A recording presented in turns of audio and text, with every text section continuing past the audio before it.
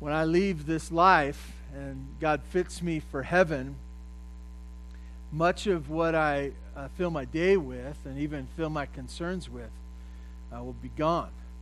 And so today I get the privilege of being able to preach a passage that takes our eyes off the things of this life and places them in their proper perspective in the things that are to come. And hopefully this will be beneficial for all of us. I realize that sometimes we fill our days with being concerned about our health, our finances, our schedule, what we need to be to. Sometimes we worry about the list of things that we have to do. Sometimes we worry about elections and weather and fires and a bunch of things. And all these things are put in their proper perspective when we consider that this life is temporary. And that we are going to a different place to be with Him forever. And so with that in mind, I'd ask that you'd stand in honor of God's Word. And I'd like to read you Matthew chapter 22, starting at verse 23. God's Word says this: "The same day Sadducees came to Him, who say that there is no resurrection, and they asked Him a question, saying, 'Teacher, Moses said, if a man dies having no children, his brother must marry the widow and raise up offspring for his brother. Now there were 7 brothers among us. The first married and died, and having no offspring left his wife to his brother. So too the second and the third, down to the 7th. After them all, the woman died. In the resurrection, therefore, of the 7, whose wife will she be? For they all had her.' But Jesus answered them, 'You are wrong, because you know neither the Scriptures nor the power of God. For in the resurrection they neither marry nor are given in marriage, but are like angels in heaven.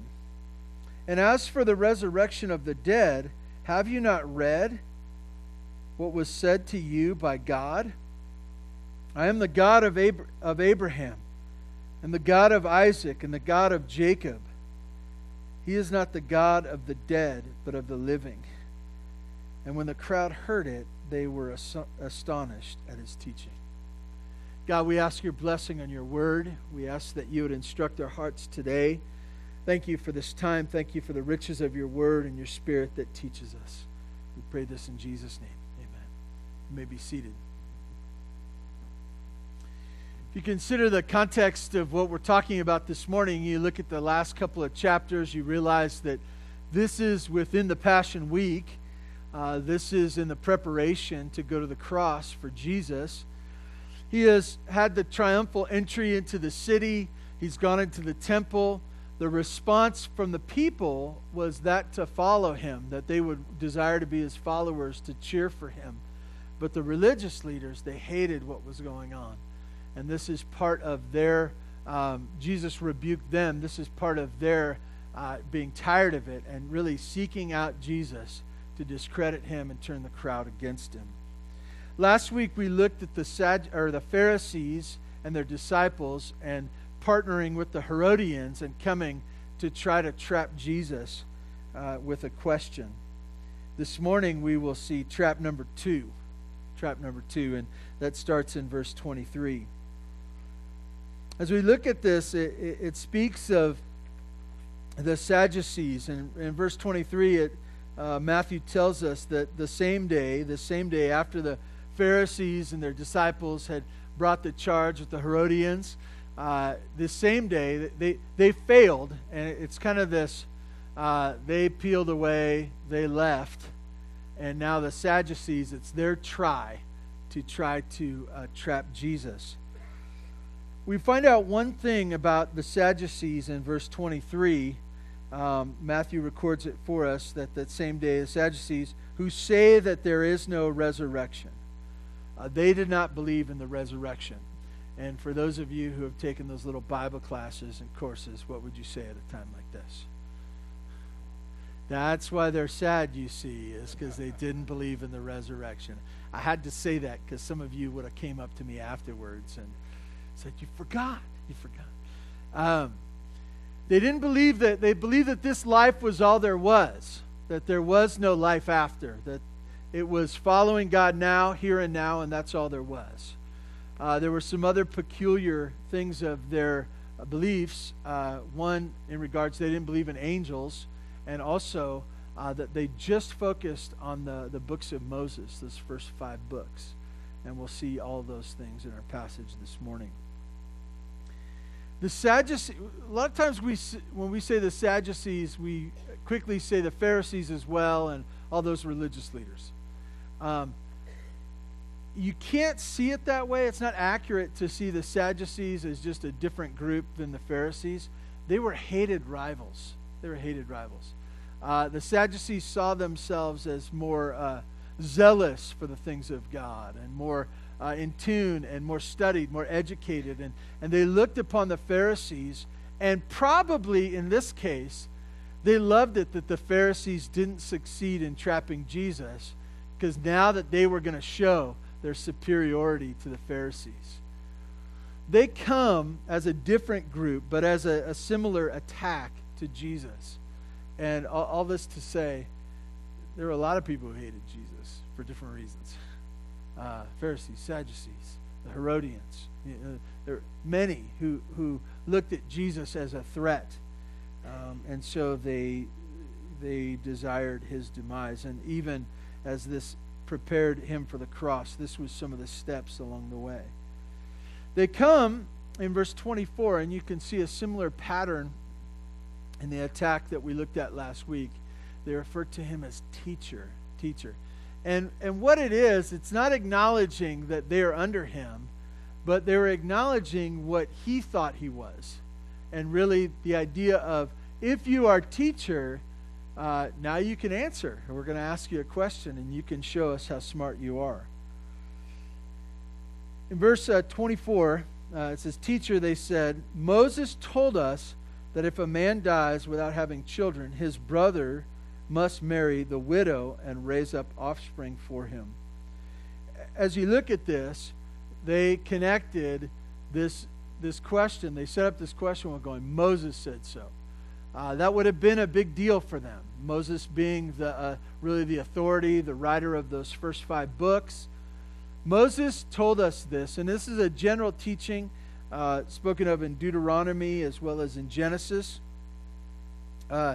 loosely taken from them. And it's this idea that the one after them, the brother after them, if not married, would come and take the wife of his brother if he died without having any offspring. Offspring was a huge deal to them, the idea of setting up the next generations, that the family line would continue on. So they set this up. This is Moses' teaching. And then they bring to him a question. In verse 25, it says, Now there were 7 brothers among us. Okay, can you imagine that? A family with 7 brothers. I think they made a movie out of it many years ago. 7 Brides for 7. A great movie. It wouldn't go over very well today. It wouldn't go over very well. But anyways, something to watch if you need something good to watch. 7 brothers. You can imagine that. And so they set up this scenario of 7 brothers. And the brother gets married. But the first one married and died. And since he had no children, he left his wife to his brother. And so you get this picture. A man marries, no offspring. The wife becomes the wife. They get married to the brother. The idea of the line going on. And that's simple enough. That's simple enough. We could get there. But what they do is, to an absurd level, they bring a story of, because they're just making up the details, of one man died and left his wife. But this happens as well. He says, the same thing happened to the second and the third brother, right down to the 7th. Okay, so you get this picture of marriage, die, marry again, die, marry again, die. The 4th brother goes, wait a minute here. She's like the Black Widow. You die afterwards. You got to be nervous. No, it's just a story. It's a story. It goes through it. And the idea of all 7 brothers being married also to this one woman, and then she dies. And their question goes like this. In verse 28, now then, at the resurrection, whose wife will she be of the 7, since all of them were married to her? All of them had been with her. All of them had been married, and that was their wife. Who would in the resurrection? A couple of things I want to point out before we get to the end of the question is they didn't believe in the resurrection. So it was just kind of this, hey, what do you think? In your thinking, teacher, that really is not true anyways, if this scenario would happen based on the teaching of Moses, which you say you believe, in the resurrection, how would they be married? And maybe even the idea that how would they continue that marriage, and even the idea of producing offspring in heaven. Who knows where they were going with this? But they were setting up this absurd possibility for Jesus, and they're saying, teacher, how would you answer this? As you look at this morning, you realize this is complicated and absurd. It happens all the time. People say, well, I don't believe in God because he couldn't do this, and what about this, and how does all this work out? They assume some things here that I want to point out. That they assume that the bodily resurrection would be similar to whatever was down here. Saying this, that marriage being this important thing down here, important for intimacy, important for this exclusive relationship. Of course, how would that look? What would that look like in heaven? And once again, they didn't believe in the resurrection, so what does it matter? But they were coming as to trap Jesus with his words. This is their question. This is their trap. Trap number 2, if you'd look at it that way.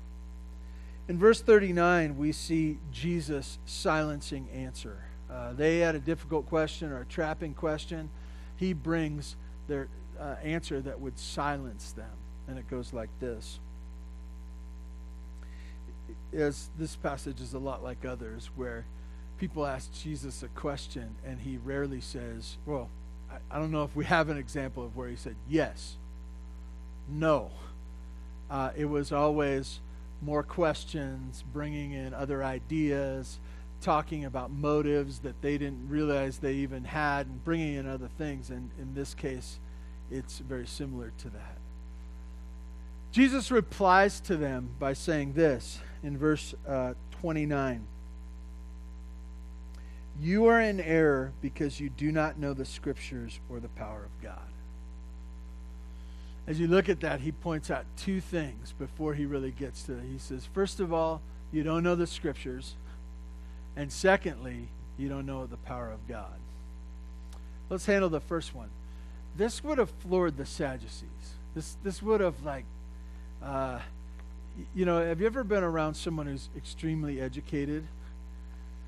And you told them, like, if you're with one of the engineers of our church and you're talking to them and you say, don't you understand math? They just, the hair goes up. They're holding their calculator and they're going, what? I can do things on this calculator you can only dream of.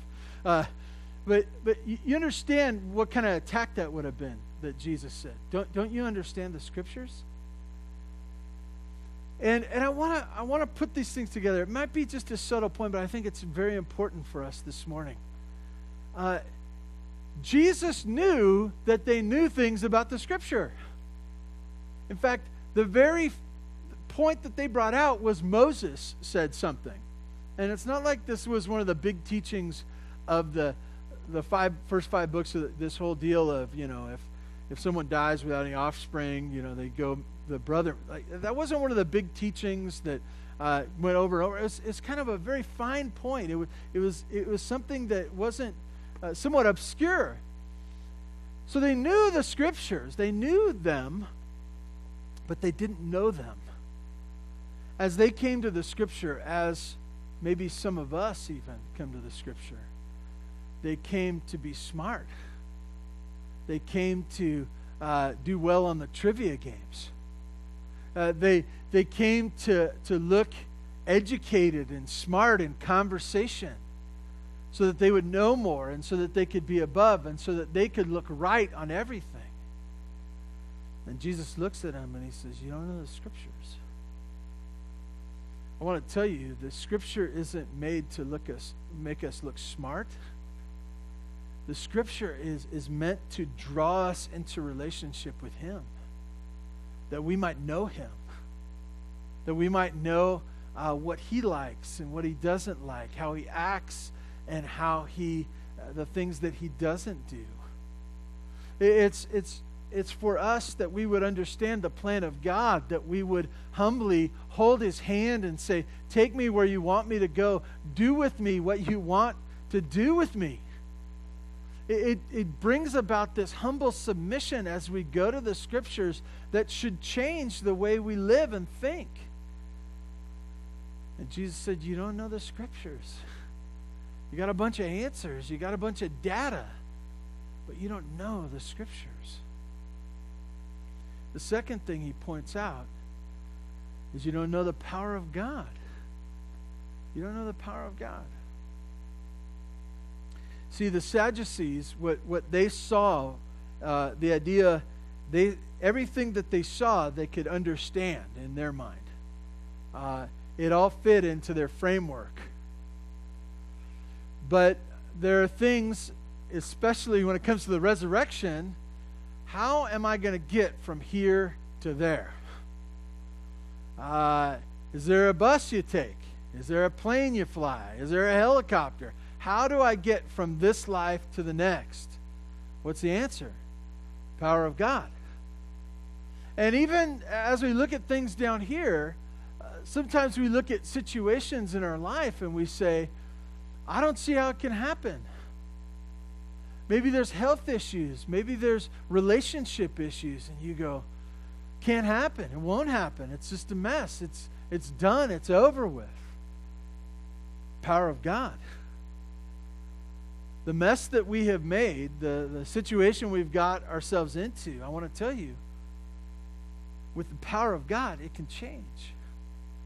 Some of us look at our kids, our situation of our kids, and some of our kids are a pain. Present company excluded. Present company excluded. No. And they break our hearts, and some of you say, how? I'm feeling like I should give up. I feel like it's over. I want to tell you, power of God.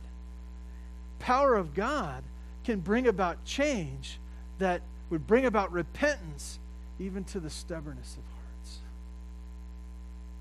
And so as he looked upon the Sadducees, and he says, you don't know two things. You don't know the Scripture, and you don't understand the power of God. Power of God that can change things that you see right now to things that you can't imagine in the future. Maybe that's us this morning. We look at the Scripture, we know a lot of information about it, but do we know the Scriptures? Is it the thing that instructs our life? Do we dare to take a step without knowing that it's from God? Is it the thing that's shaping our hearts? Is it the thing that's checking our pride? Is it the thing that we can't live without, we thirst for? And do we trust, and as we look out into the future, we go, power of God is at work in my life. And as I look at the difficulties ahead, I trust that God can change anything He wants to. And if He doesn't, His power will be enough for me as I seek to go through difficult times and difficult waters. He pointed that these two things, that they didn't know the Scripture and they didn't know the power of God, these two things led the Sadducees away into error. It made them misunderstand really all of the Scripture. It made them come in a haughty way before Jesus. You picture this. And the reality is the Sadducees should have came to Jesus, right? But they should have said, could you talk to us? Well, what do you want to know about? Oh, whatever you think I should know about. Whatever you want, Jesus, just teach me whatever you think I need, because there's so much that I need. I don't even know what I don't know. But they came questioning Jesus. And in their pride, they thought that they were the ones to humble him and trap him in his words. Jesus replied to them, their errors came from them not knowing the Scriptures and them not knowing the power of God. In verse 30, Jesus answers the question. He says, as at the resurrection, people will neither marry nor be given in marriage. They will be like angels in heaven. As I look at that, I find that funny. Not because of the passage, but because yesterday was my 23rd anniversary. And I told Rebecca, I said, that's pretty funny that I'm preaching on that there's no marriage in heaven. And, I'm studying and thinking and stuff like that. I was just hoping she wasn't saying, oh, good, it's only a little while longer. Thanks,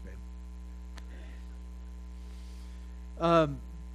This is hard for us to get our heads around, especially if you have a marriage that you love. And you realize that God's blessed you through your marriage, and you realize the value of partnership. And in fact, if you're older, there's a sense of security there that you didn't really get and figure out in the early days, where as things get more difficult, you find yourself partnering more. Where are my glasses? Where are my glasses? I don't know. Where are my glasses? Find my glasses, and then I'll help you find yours. And you partner more. You're doing things as a team. That's the design. And it's the strength of today, right? It's the idea that it's not good for man to be alone. This is from Genesis, and this was God's design in marriage. And so as we look at this, we go, how can this be? In heaven, in the afterlife, in the time of the resurrection, you're saying there's not going to be marriage? Jesus says, yeah. I think you can deduce some things that the things that marriage was meant to solve, are not problems of heaven. Marriage is the great invention of God, but it's only for this life. We are made and desirous of intimacy. That's for marriage. We understand the plan of God is to carry on the generations. That comes out of the marriage bond. We realize that it does cure loneliness to have someone to be with, and in that bonds of marriage, that promised relationship, and that we would have this specific partnership as we seek to do difficult things, go through difficult times here down on this earth. This is what marriage is for. And it's also exclusive. It's not the idea that you're married to one person and then, tag, I'm going to somebody else, next up type thing. It's exclusive and permanent. It's this limited relationship. As we consider this, he connects this with being like the angels, who are not married, who are not given in marriage. I want to be careful. I want to point out something, the whole angel thing. Now, I realize that when someone dies, we have a fascination with angels. Some of you have figurines and stuff like that, little figurines. I want to tell you, when someone passes away, they don't get wings. They don't become an angel. Babies aren't angels when they pass away, and people don't get their wings. It's good for movies, but that's not what the Scripture teaches. In fact, it's this idea, he's pointing out one specific thing here, that they are like angels in that they are not married. That they are exclusive to the Lord, and they are together in this perfect relationship with Him. As I look at this morning, this passage ends, this teaching of Jesus ends, this answer to their question ends with something amazing, and I want to make sure that we get it this morning. Jesus says that Marriage isn't for heaven. Marriage isn't for the days of the resurrection. As you're fit for heaven, it won't be fit for marriage. It won't be for having more children. You say, well, then what will it be for? What is this new thing? What is this new relationship that we have? What is different about our time in the resurrection? Well, it's not really as much different as it is a continuation, a greater continuation, a greater chapter.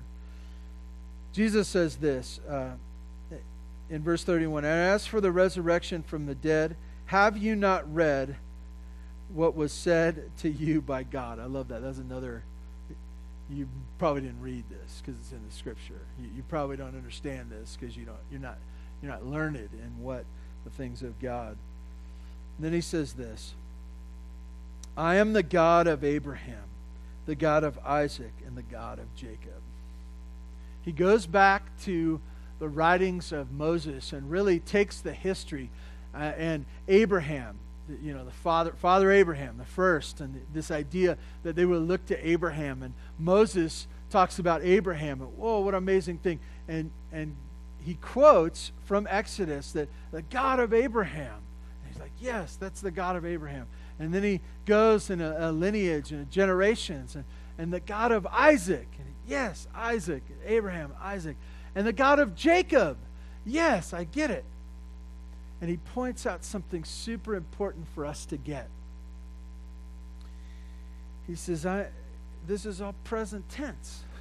This is all present tense. He doesn't say, way back when, in the writings of old, it used to say, God used to refer when they were there, that I was their God. Let me say it this way.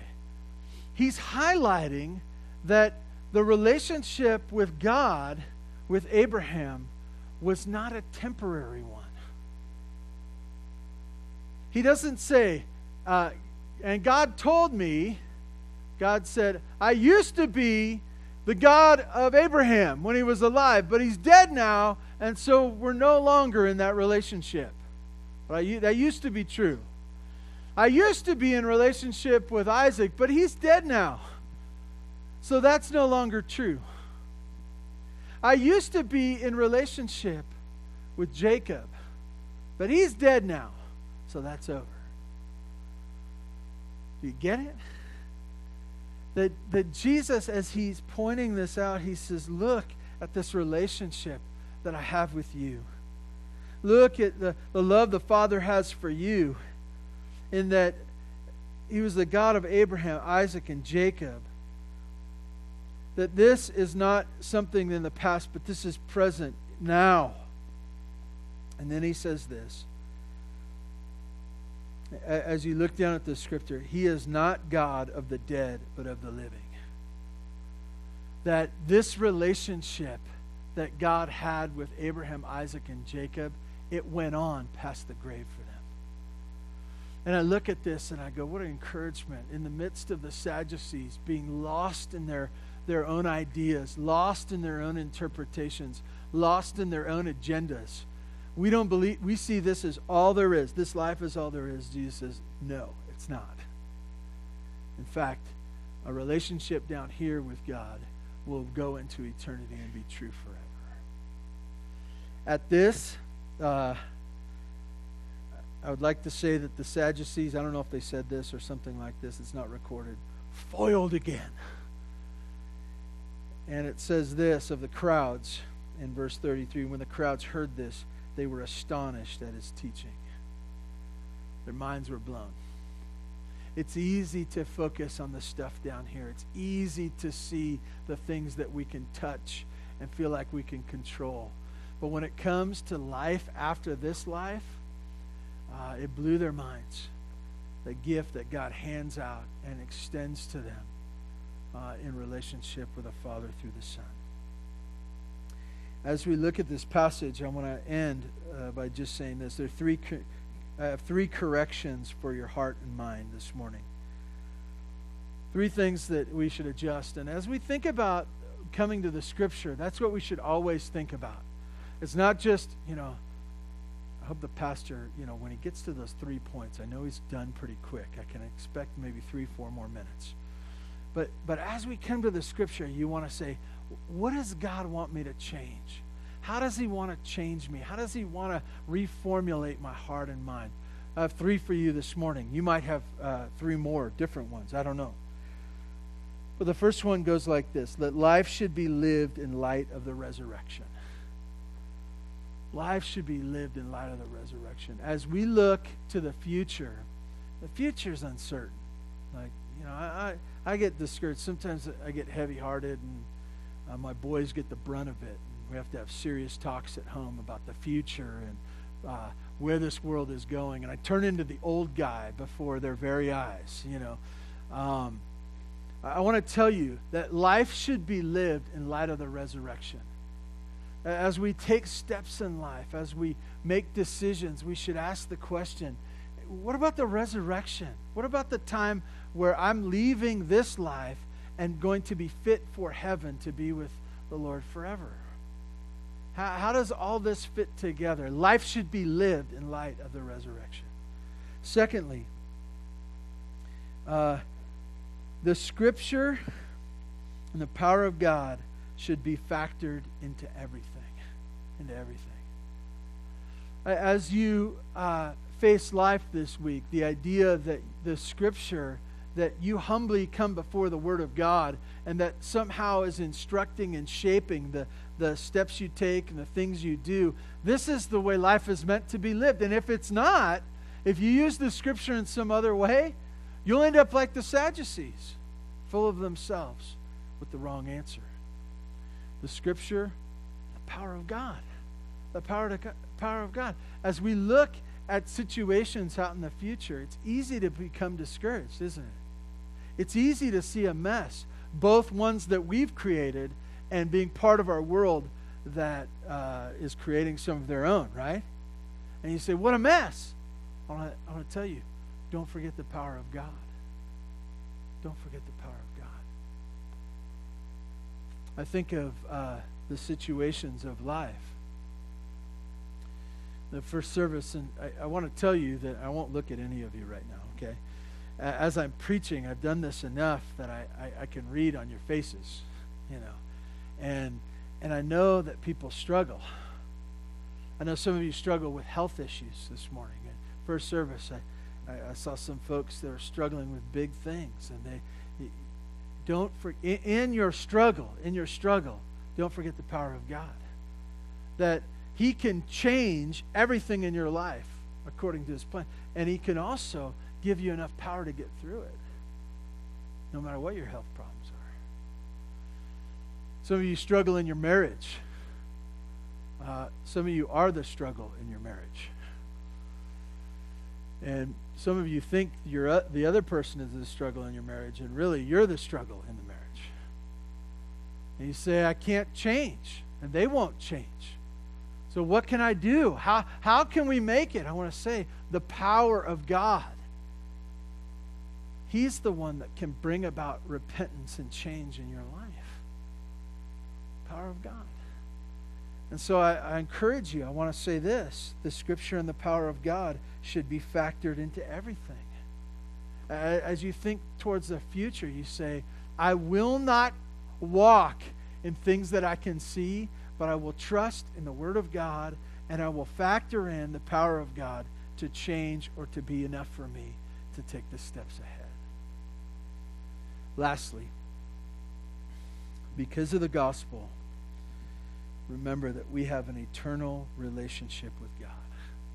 An eternal relationship with God. As you look at this, you say, I am so tired. I am so tired. Tired of my health problems. I'm tired of my marriage problems. Tired of my kids. Tired of my job. Tired of not having enough money.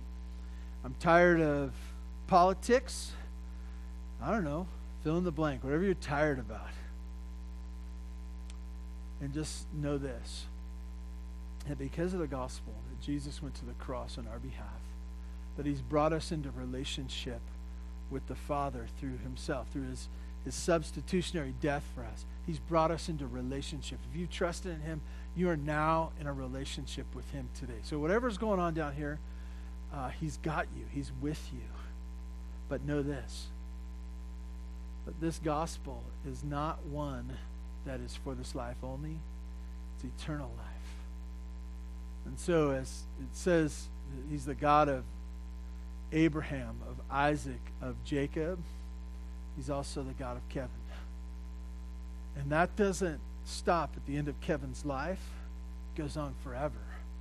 Because he's the God of the living, not the dead. Please join with me in prayer. Father God, I ask that you would cause this message to be an encouragement to our souls today and to help right our ship. God, we drift off into many different things. We consider the temporary as eternal and the eternal as not meant for today to even consider. And so I ask that you would mark our hearts with your word, that you would cause us to think as you think and not just to agree with you, but to embrace and to humbly walk with you. God, do your work in your church today. We thank you in Jesus' name. Amen. Thank you so much for being here today. You are dismissed.